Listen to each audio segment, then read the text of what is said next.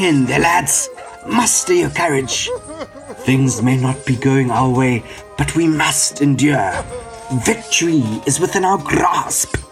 Your valor is the only barrier for the tyrant who once was king. I must be losing them. If I do not act swiftly, then we will lose this holy fight. What? You expect a tale at this dire hour? I understand that you find my tales educational and inspirational. Educational and inspirational. That's it!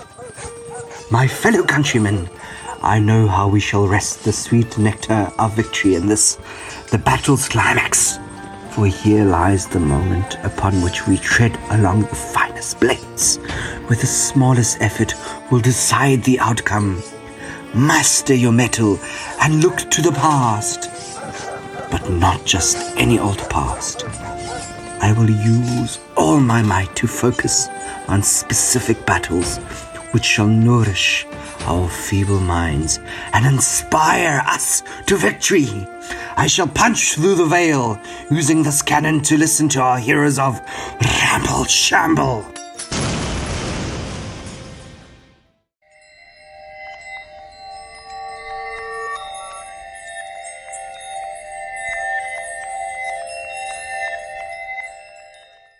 Good day, everybody.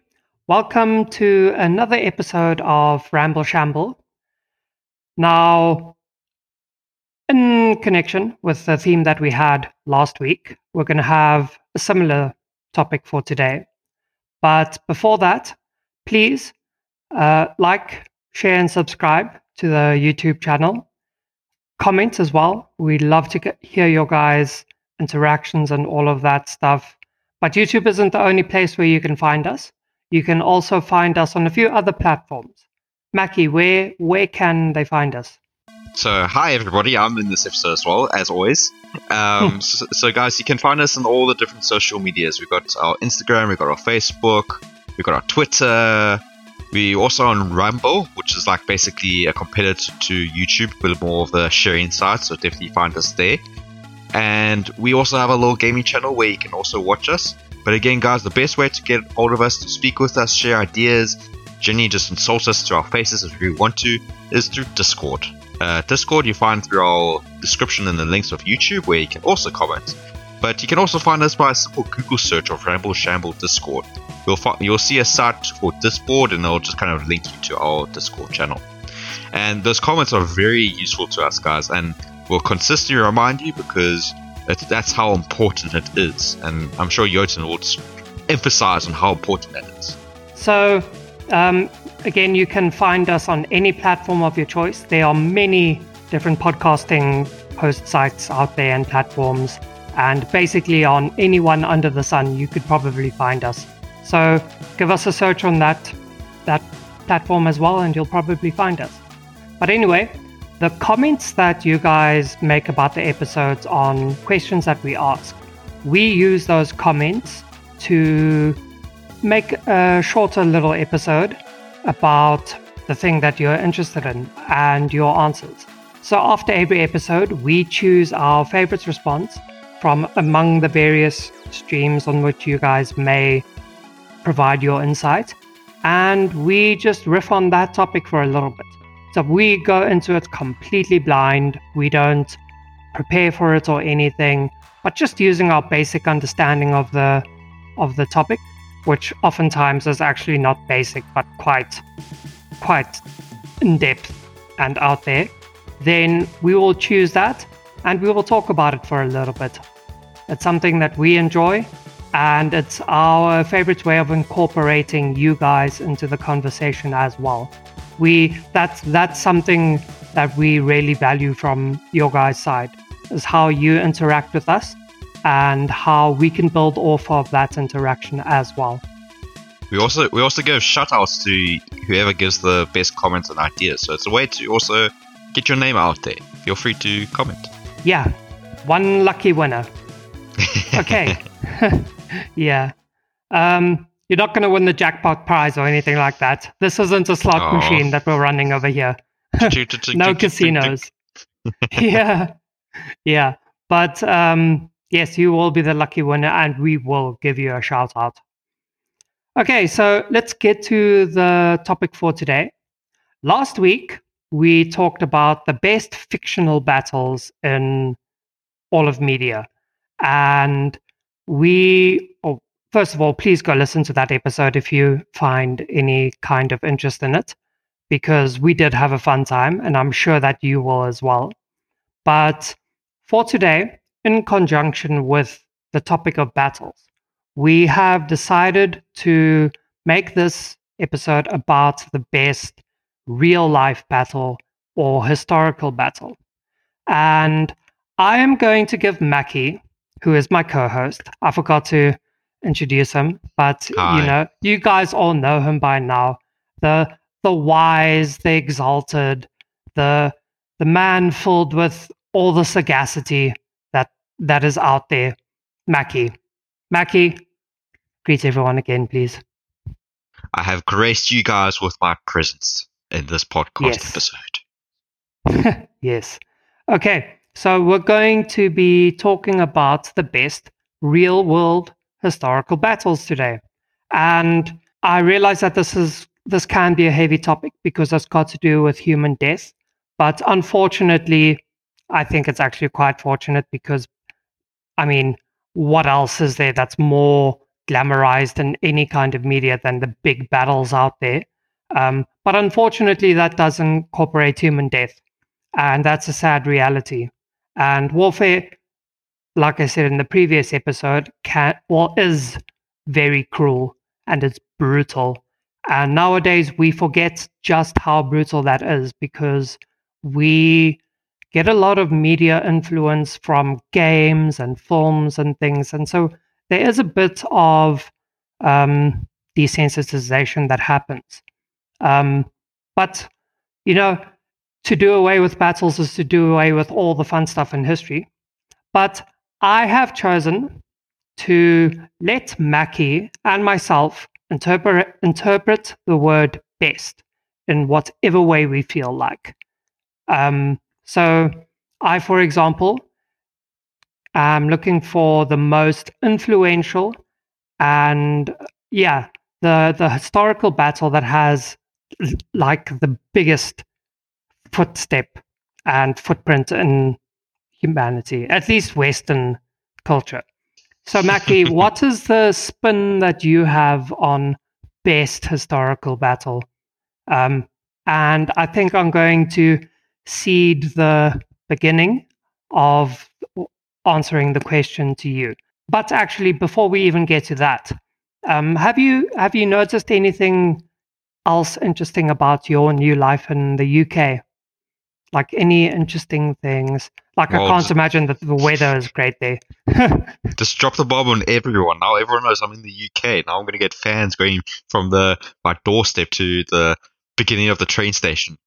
Well, hopefully you don't get people wearing tinfoil hats and a metal detector hoping that they'll find you.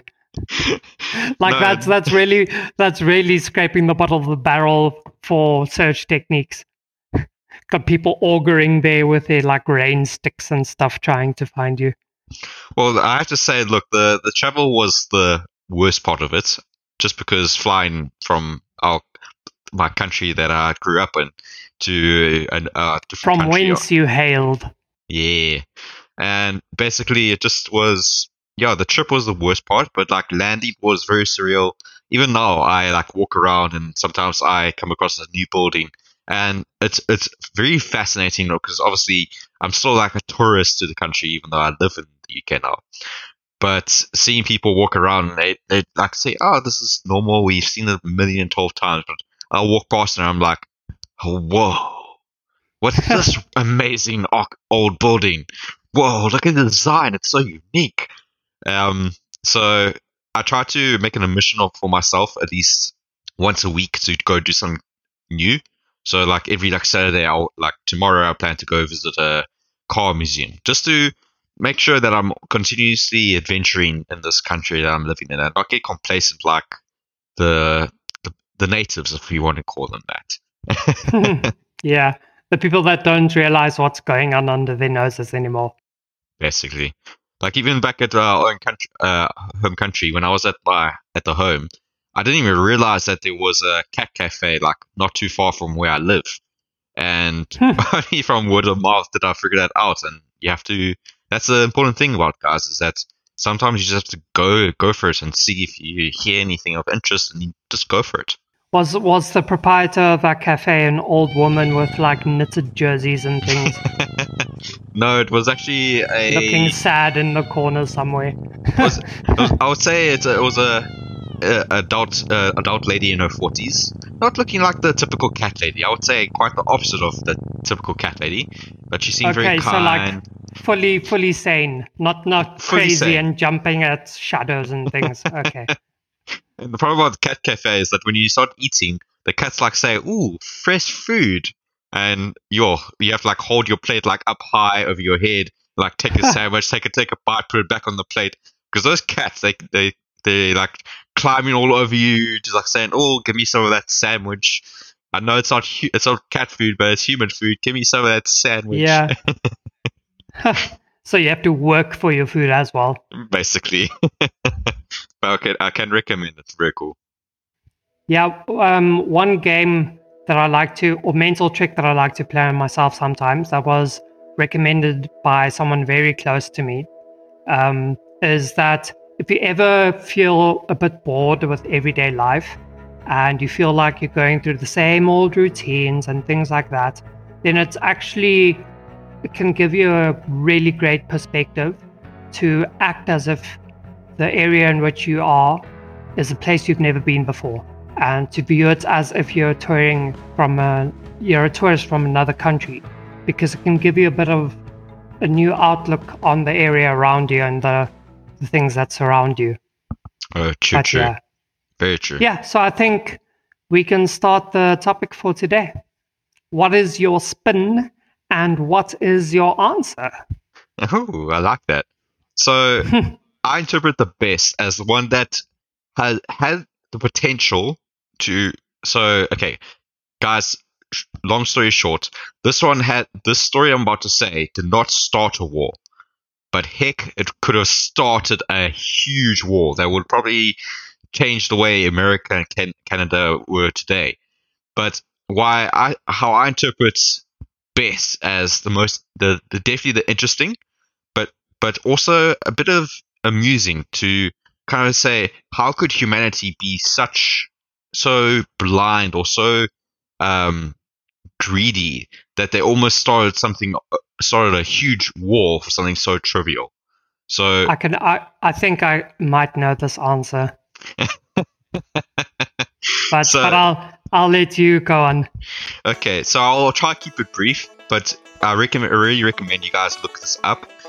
So just after America gained their independence, so things were a bit sensitive between the newly established Americans and also the Brits, who had to say, okay, you guys, you're independent from us now.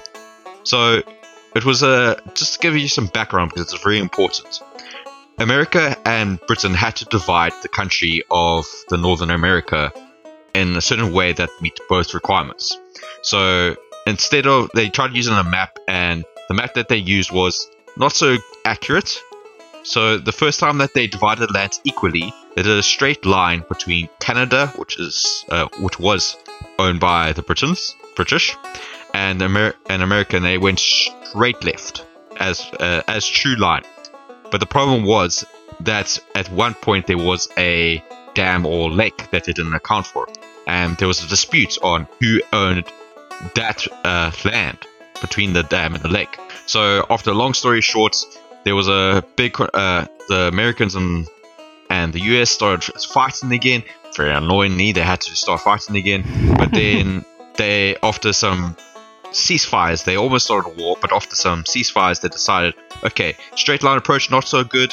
Let's divide the Oregon Trail. So they kept going left, and then the Oregon part of the country is the most important part of this story. Dividing that was a real mission and a half, because the they couldn't really decide which the land belonged to.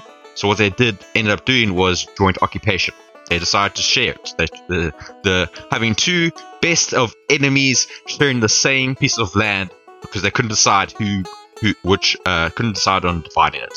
The main reason why they couldn't divide it was because the British, who was occupying Canada, I'll just call them Canish, just to kind of combine their names, Canish. They were basically in the business of the Canishites. The Canishites, okay, the Canishites, I like that. So the Canishites were in the business of converting beavers into very fine hats, top hats, and they were making a killing in that. But the problem was that the river where these beavers were occupying had to be shared with the Americans, who were polluting the river and destroying the homes of the beavers. So again, the Canish and the Americans were in heavy disputes about to start a war. But then, just before then, they decided, okay, we'll continue the straight line, going straight through the Oregon country, and then it will go from where the line met. Unfortunately, guys, I can't show you a map. It will go down to the Pacific. Now, the wording of that new land division was very vague, because between it was St. Georgia River. So along the St. Georgia River, it would lead to go through the canal to the Pacific. But in the Georgia River, there was a few good pieces of land, a few islands that they couldn't decide which channel the decree was referring to. Now, coming to the long story short, James Douglas is one of the main characters. He was a minister of the Fort Vancouver, and he truly believed that these islands were British, while obviously the US believed these islands were American. And the governments were so busy on other matters that they left this kind of dispute for quite a while. They decided that it's fine. It's small fries. But James Douglas decided that James Cameron. He should make a movie about this. It would be a funny movie though. So James Douglas decided that, okay, since this land is purely for the British, and because of the gold rush near the Oregon trails, he was concerned that these islands would be overrun by Americans. So before that happened, he asked a Irishman who called Charles Griffin. Yes, if you hear Griffin, yeah, Charles Griffin, to settle in one of the main islands and set up a sheep farm. And so this Irishman, which I'll call him Irishman now, decided to settle his sheep farm in this tiny little village. And among the sheep, he also had a very prized pig, a Berkshire pig. So he really loved this pig. This pig was like his whole world. And so he decided to start settling in the island. He started building some things with his Hawaiian slave workers.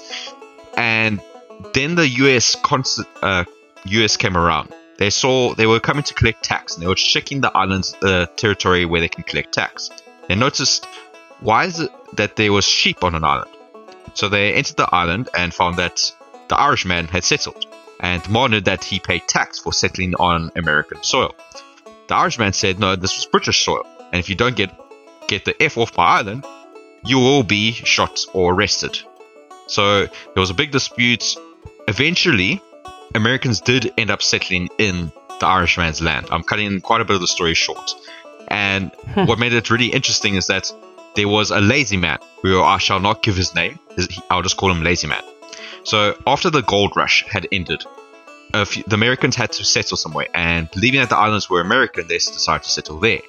And now Lazy Man, why I call him Lazy Man, decided to settle on top of Irishman's sheep farm, on his open sheep farm area. And he could have opened more land by chopping down some trees or going to settle somewhere else, but no, he was too lazy and decided to settle there. That's only part one why I call him Lazy Man. The second part why I call him Lazy Man is that he's a potato farmer. So he planted some potatoes and decided to fence off the area, but only 3 sides of the 4-sided farm. Oh, bro, that's not very politically correct. Calling the Irishman a potato farmer. Not the Irishman, the lazy man. Lazy man from US. Oh, okay. Oh, okay. So it's not the Irishman we're talking about. The Irishman was a sheep/pig farmer. So he was a cattle farmer. The lazy man from the US was a potato farmer. And so he fenced off 3 of the 4 sides of his farm. So one side of the farm was exposed. And he did not think that since he planted his potato farm in the middle of a sheep grazing area, that his potatoes would be not eaten. But the sheep wouldn't eat potatoes because people will be saying, but sheep don't eat potatoes, they eat grass and hay and that kind of stuff. You're right. But Charles, or Irishman's prized pig, a Berkshire pig, is an expert at rooting.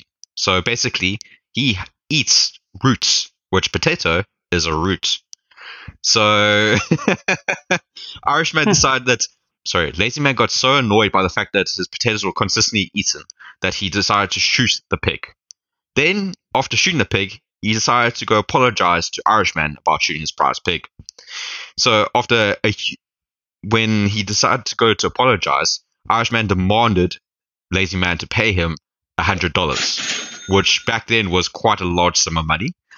And basically, the British got involved, the US got involved, and I don't know how much time I have left, but I don't want to take too much of it.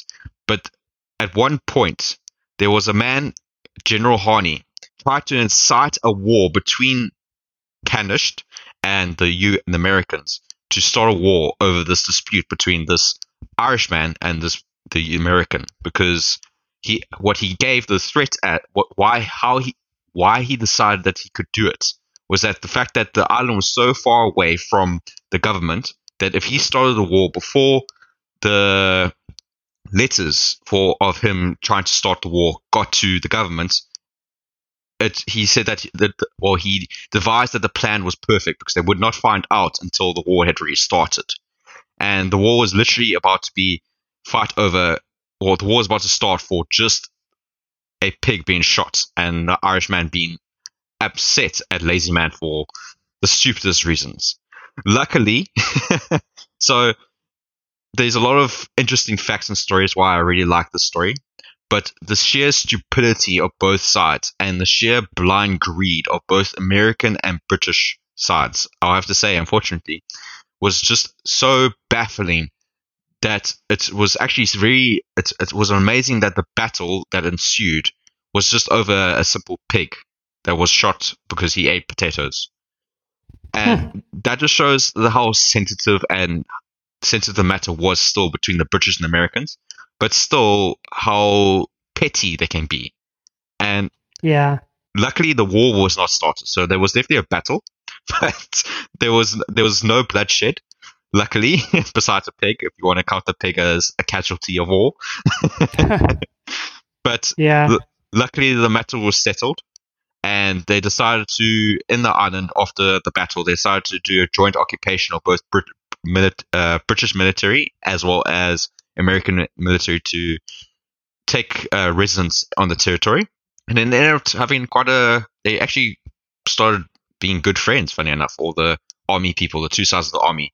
They celebrated each other's holidays, they got closer, but then obviously what happened afterwards was the Great American War, but that's a whole different story that I'm not going to touch on. So yeah. The reason basically why I like the story is that it just stands out from most of the wars. You wouldn't really consider something like so trivial as a pig being shot over eating potatoes as a reason to start a war. And the fact that the British and Americans wanted to fight over the smallest things was just baffling in my mind. Interesting. It's a good one. Okay, so it might be hard to beat. I'm sure the master will handle it. Yeah. So the way that I defined the best battle again is by saying the most influential one, I think, at least in modern times. And also I guess that basically is the one that has the biggest footstep. Now, my logical answer to this question would be that the most influential battle is the Battle of Troy by Homer in the Iliad. But that is a bit sketchy, because one of the first things you learn as a cultural historian and someone who learns about culture in general is that there is myth, there is legend, and there is history. Myth is a story that, and fairy tales. Myth is a story that happens so far in the past of human history that so nebulous that you have supernatural forces that interact in that human past as well. And it's oftentimes about the gods and mythical creatures and things like that. But you do also get humans that live in those stories. But it was so long ago, and the story has been built upon and exaggerated so much that there isn't a lot of reality that happens in there. Or there is the real world, but there's a lot of supernatural and paranormal and mystical divine forces happening inside those stories as well. Now, that's history. That's like, just to throw a ballpark figure out there, let's say it's 100,000 years ago. Whereas legend is more contemporary, but it's still in the point of history where we're not exactly sure of exactly what the events were anymore. And you do exaggerate the big figures from the big heroes and the big figures that were inside those occurrences. Like Heracles. And Heracles. So Heracles and some of the other Greek heroes do fall closer into mythology, but they are definitely legendary and legends because a lot of the places in Greece, for example, they will say this is where Heracles came from, and the royal line can draw their direct descendants from Heracles. In fact, this is where Heracles died, right here on this rock or inside this cave. And this is his skull or whatever. And then there'll be some big ass skull that they found somewhere, and the skull of a giant or something, and the skeleton. And yeah, but anyway, so that'll be let's throw a random figure of 10 generations ago. But 10 generations is enough time for people to have built up the renown and the story of Heracles, where he's doing ridiculous things and awesome things like throwing 10-ton rocks over his head and stuff like that. And he fought the Linnaean Hydra, which is basically a dragon, and things like that. So that's where legend is situated. It's where you can draw direct descendants from the figures being spoken about and the time being spoken about. But there's still enough time that has passed for the story to have been really embellished, and it's massive battles and things happening, and things of an epic proportion. And that's where I think the Iliad is situated, because it's about what we think of as the Minoan Greeks, but like the end of their civilization, and the Mycenaean Greeks as well, which was actually also coming to a close around about the time that Homer is said to have written about the Iliad, or when the Battle of Troy was meant to have happened. And you can clearly see that in the narration of the story as well, because you do have their gods playing their plots, like Zeus and all of them are on either side of whether they support the Trojans or the Greeks. And so they're influencing things happening, but they don't necessarily take direct part in the story.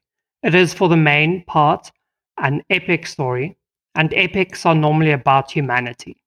But it is an epic story where they influence affairs a little bit. And so that's why I didn't choose the Iliad, because I don't think we can say for certain that is purely historical. Yeah. But then you get actual history, which is like written records technically speaking, although you do also get oral histories, which is just like a very strong tradition of verbally telling your children about events in the past. And that is also kind of where the Iliad is situated, because sorry, just wanted to confirm here. Is this the battle you're talking about? Because are you just telling about the options that you thought of to build up to your battle? Sorry, because you mentioned the whole Troy for... Yeah. So I didn't choose the Battle of Troy. Okay. That happens in the Iliad. I'm explaining why. Because this is a bit of a nebulous thing about legend and actual history. So that's why I didn't choose Troy. And instead, I chose what I think is the next best thing. Thank you for bringing me back home. I was getting a bit crazy there.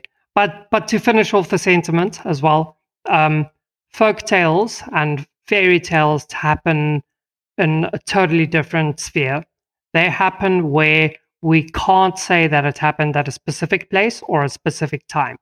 And because of that, they're actually so much more powerful than either myth or history, I think, because they're not being in a place or a time actually makes it so that you can apply it in any place or any time. And that's why stories like Red Riding Hood or something also have really deep meanings for us in modern times, as they had in Middle Ages Europe, because you can apply it to anywhere. But anyway, the historical battle that I chose, I think, is the next best compared to the Iliad and the Battle of Troy. And especially in modern times, because there was a massive movie that came out and became like a cultural juggernaut in the 2000s. And that is the Battle of Thermopylae.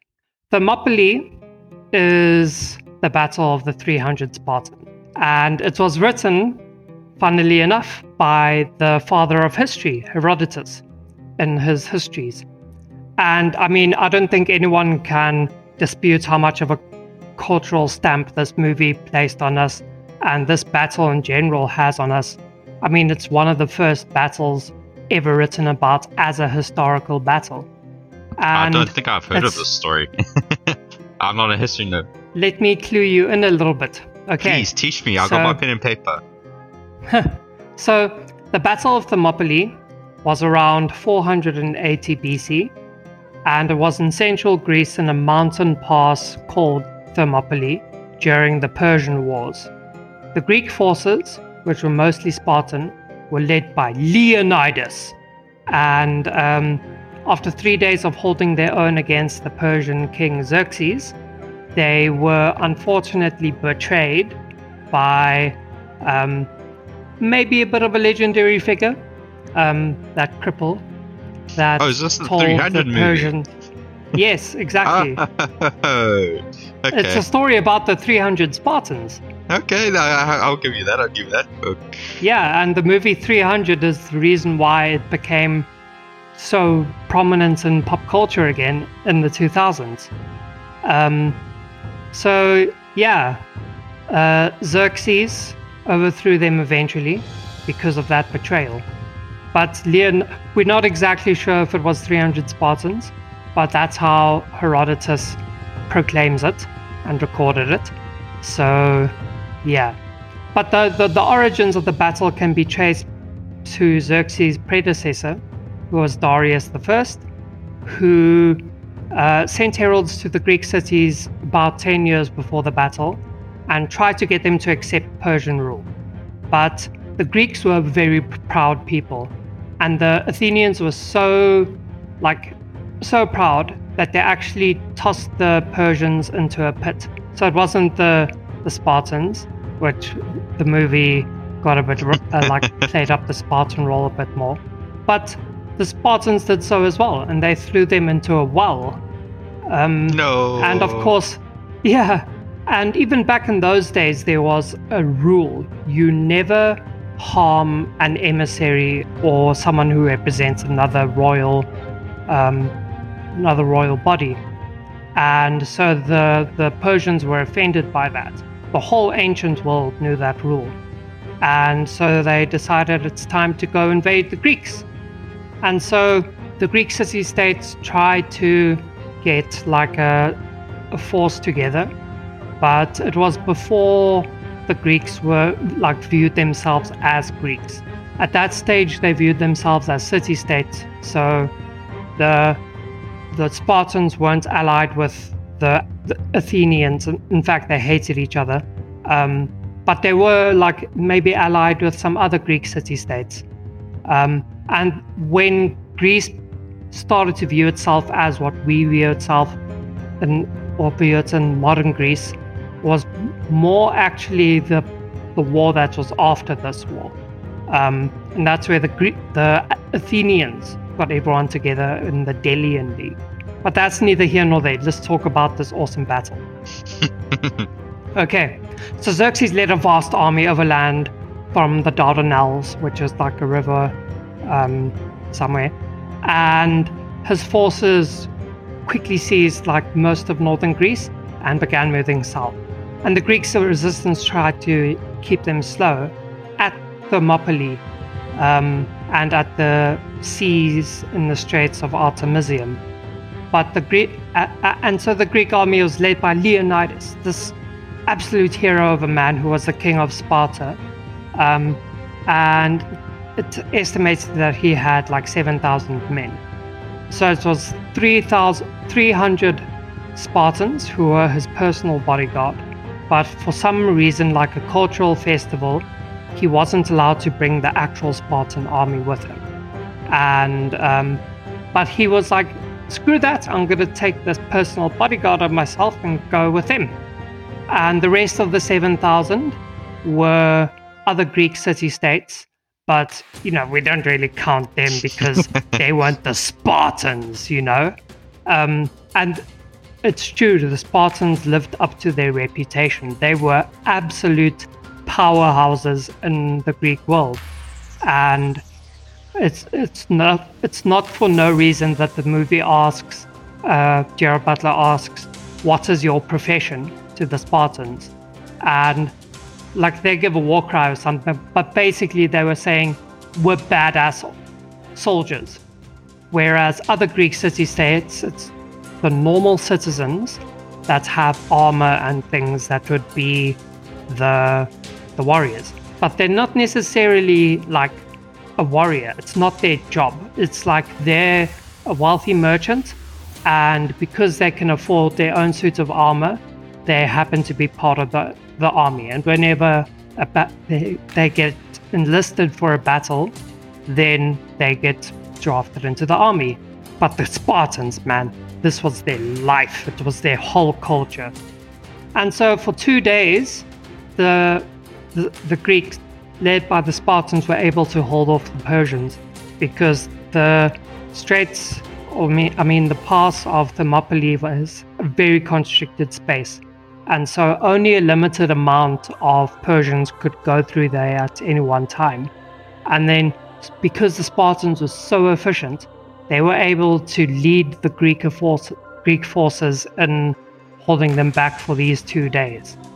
And it's only when they were betrayed by a guy called Ephialtes that the Persians were able to overthrow them. Now, this guy Ephialtes, this traitor, we don't know if it exactly happened like this. But Herodotus is the father of history, and this is how he told it, so this is the gospel truth. This is all that we know. And it makes for a great story. I mean, betrayal is such a hook for a great story, man. And the betrayal could have been so easily avoided if Leonidas was not as prideful as he was and just enlisted the traitor when he requested, please can I be part of your army.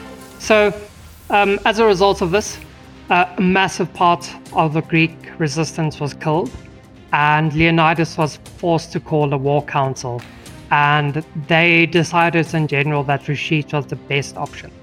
But as the majority of the Greek army retreated, Leonidas, his 300 bodyguards, and some slaves by the Spartans, because they had a slave class called the Helots, And about 1,000 other people from Greece, the Boeotians, stayed behind because they thought that retreating was defying and like going against the whole Spartan way of life.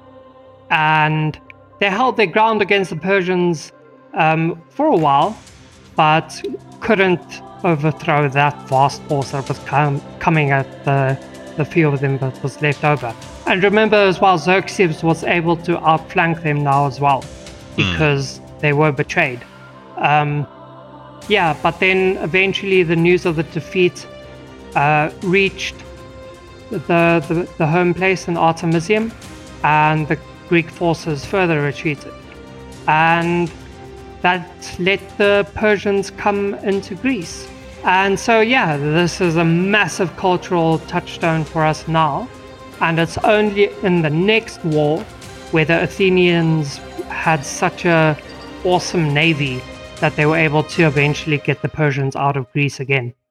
But what actually is so awesome about this battle is the narration of it. And that's what history is when you look at it in the end, because it was how Herodotus spoke about it.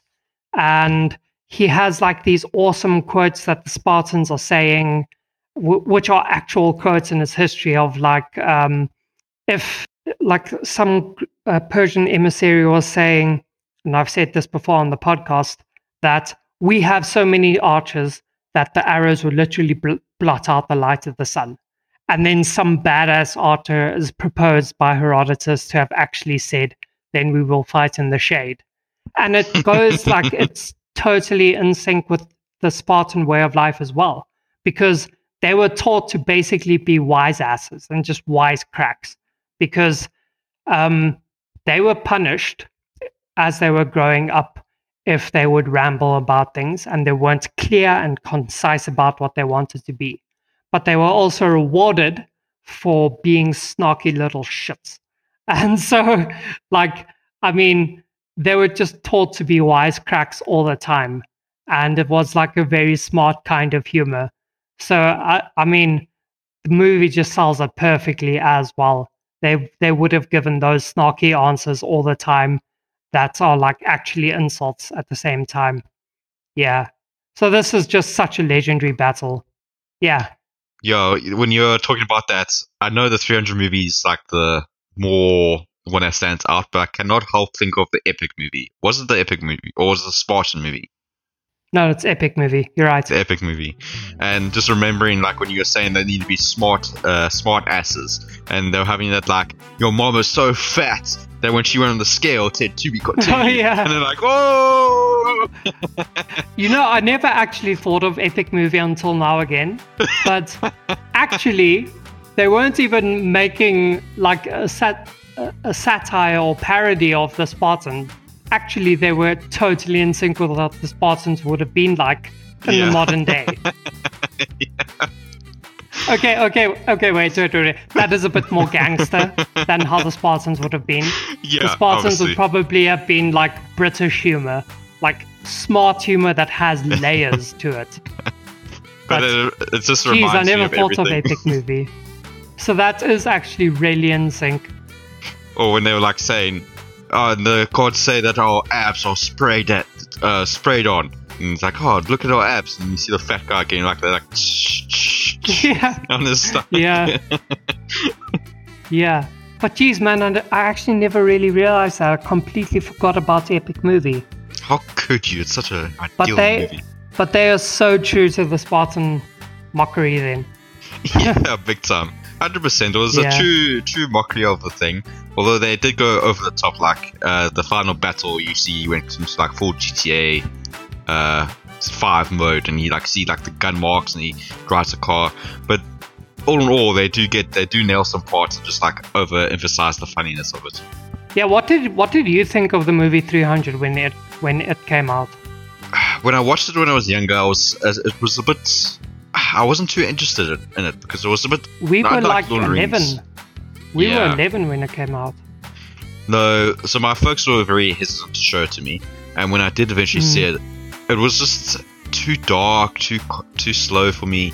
Like Lord of the Rings has that like fantasy side, which makes it like really interesting. But it's not like that kind of movie. I don't mind watching it. Just that's not something that I'm going to say. Yeah, definitely have to watch it. But yeah, it's good. I will say like the sequel made me laugh. Hey, the sequel's funny as heck. Jeez, I don't want to spoil it for anyone, but definitely 2 movies worth watch. But it's not like a movie that I will rewatch. Do you remember what the sequel's called? I can't remember it. I'm like sitting here trying to think. What is it stinking called? It's something. I'll look it up.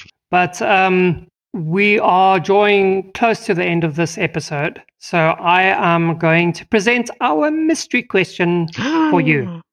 Okay. Yes. Now, again, battles and warfare can be a grim topic because of all the human life that is lost.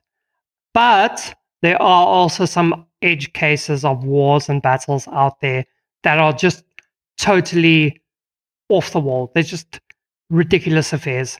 So my question for you, Mackie, is what is the craziest war or battle or most ridiculous or just like left you flabbergasted that you've ever heard of? Well, I know this is a weird one and it's a bit difficult to answer. Look, I do know a lot of wars, and there's some really amazing ones. And like, I know I've basically given my one that flabbergasted me the most with the pig story, because to start a war over that little thing. But there's like a lot of times where it's just amazing. Like both. Let's consider Napoleon, for example. Napoleon wasn't even French, but then he became the Emperor of France because of his epic war tactics that he's able to employ, and he dominated Europe. He properly dominated Europe. His tactics were like so sound that he could dominate any army. Everyone was like fearing the guy because he was so damn smart. And to be completely undecided by a guy that was from a minor nobility from a random island that didn't even, and he hated the French, to becoming the Emperor of France and loving the French. It was just flabbergasting to me to think that that's a point of history to define. And as well, he fought for all the revolution to overthrow the monarchs. So in a way, he kind of enticed the monarch era to come to an end. So who's to say, was he really a bad guy? I don't know. Yeah, but that's also interesting about the reputation of the French nowadays in pop culture and their military exploits. I was listening to a video about this the other day as well, because the French have such a good track record in terms of the wars that they did. Like, they lost actually relatively few compared to how much wars and battles they were a part of. Yeah. But I think the other video I watched suggested that it's actually from The Simpsons, where I think Willie calls them cheese-eating surrender monkeys. That's we like pop culture has this idea of them being people that lose and surrender the whole time, but especially after Napoleon, I mean, they were powerhouses in the warring world as well. Yeah. But let me give you my answer to this question. Okay. Have you ever heard of the Great Emu War? Great. I think I've heard of it. I don't think I've read it up. I think I saw it once in like a little Google search of funny wars that I occasionally do. But please give me detail. I haven't gone into it. Okay, so the Great Emu War was actually a war about how Australia started a war against those flightless birds and lost, actually. He lost? Yeah. What the heck? And they lost. Okay.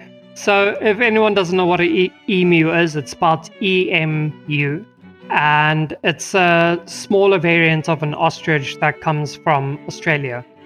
And so in 1932, the Great Depression led Australia to declare war on one of its flightless birds, the emu. It was proved to be a completely futile thing. Any kind of victory that they won was a Pyrrhic victory. And it came to be known as the Great Emu War of Western Australia. And they lost this full-scale war against the birds. But why did they start it? Was it like were they eating the crops, or were they like breaking, entering, seeing everyone's belongings, and running off into the wilderness?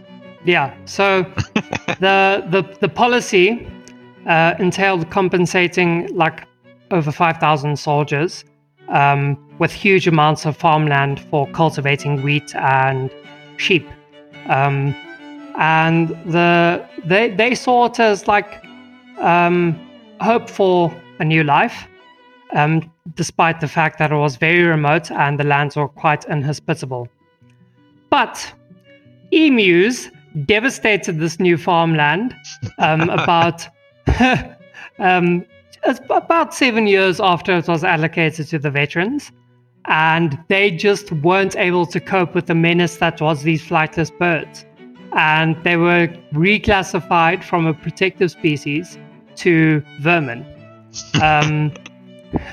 And so like over 20,000 emus were basically just running amok in those farmlands and eating everybody's crops. And around the same time, the Great Depression caused a massive surge in agricultural products, and the farmers' lives just became more and more difficult. And because they never had enough ammunition to kill the emus, the emus. Yeah, let me just like re-say that sentence for the edit. No, we're keeping it in. Damn it. Okay, because they never had enough ammo for the emus. There, I said it right this time. The farmers actually threatened to completely abandon the land if the government didn't protect them and find better land for them for relocation. And so the Australian army decided to intervene and pressure some things. But the story is getting a bit long now, and we're getting close to the end of the episode. But basically, they realized that there are too many of these rampant birds out there in the farmlands for us to handle. And so the army acknowledged that each pack seems to have its own leader now, a big black plumed bird which stands fully 6 feet high and keeps watch while his mates carry out their work of destruction and warns them of their approach. And that's an actual quote by Major G.P.W. Meredith of the 7th Heavy Battery of Royal Australian Artillery. Yeah. So, yeah, man, they lost. They bit off more than they could chew. And I'm just looking at the size of their brain, because comparing. So this is what baffles me in human history, is that maybe we're evolved, but I don't think to a certain degree that we have evolved. But like they got beaten by a bird who just has physical strength, no major intelligence behind them. So these farmers just got whitewashed. Like I don't know, maybe you and me would like think of better ways to make traps or use our tools to overcome this challenge. But for people back then, it was like something so baffling to them that they say, "Oh no, we must shoot this thing!" Like, and then they get so fixated on that one idea, and they're failing and said, "Oh, well, we failed." And you can't blame them, because it's what they know. They were veterans and they knew how to shoot stuff with guns. But like, I don't know about you, but we have played a lot of Left 4 Dead together, and my immediate idea was just like an emu version of a pipe bomb. Exactly. Just like something they are super interested in, that super interests them, and you just like hide some TNT under there with a nice long fuse, and then you just watch the fireworks happen, my friend. Well, thank you for that, Wile E. Coyote. If you guys don't know, Speedrunner and Wile E. Coyote from Looney Tunes. Speedrunner was an emu, and Wile E. Coyote would try to kill him. Yeah. Jeez. The bird was an emu. I'm pretty sure it was an emu, and would always outrun it through like explosions and that kind of stuff. Maybe that was enticed by the war. Who knows? The unstoppable emu. Historical precedents come from nowhere. Hey. I bet you. Was that by Walt Disney as well? I believe so. By yeah. Disney. Yeah. You see, they also knew that there was some gold in the story. Yeah. But anyway, we are going to wrap it up for today. And I pose for the audience, what do you think is the best battle of history? You can interpret that in any way you want. You can be like the one that had the biggest media about it, or the one with the best propaganda, maybe a little bit of espionage or something. However you define it, what is the best battle? And I guess also, what's the most ridiculous battle in history that you've also heard of? Yeah. And that where can they put this information for us, Mackie? So one of the easiest ways to do it is to do it through our YouTube, because again, guys, we post these videos at the same time as the Spotify, our Apple, our Stitcher, our Google Podcast, pretty much all our podcast channels. But easiest way to communicate this is our YouTube comments. But the best way, because you guys need to know the best, the easiest is not always the best. The best way is to join our Discord. And our Discord can be easily found in the description. And that way you can communicate directly, yes, you heard me right, directly to myself, Mackie, and Jotun. And we don't just use that Discord channel for your comments. It's there to grow a community where we play games, talk about history.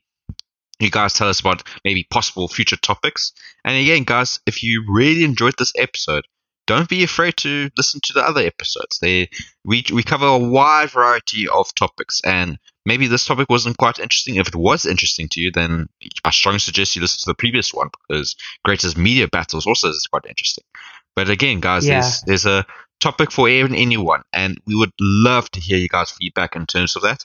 And those topic ideas, that will be amazing for us to kind of tackle the things that interest you the mostly. But those comments are also very handy, because, as you heard, I'm very depressed that this episode is now coming to an end. Only if there was something to kind of add on, that extra 15 to 20 minutes. Jotun, I don't know. What can we do?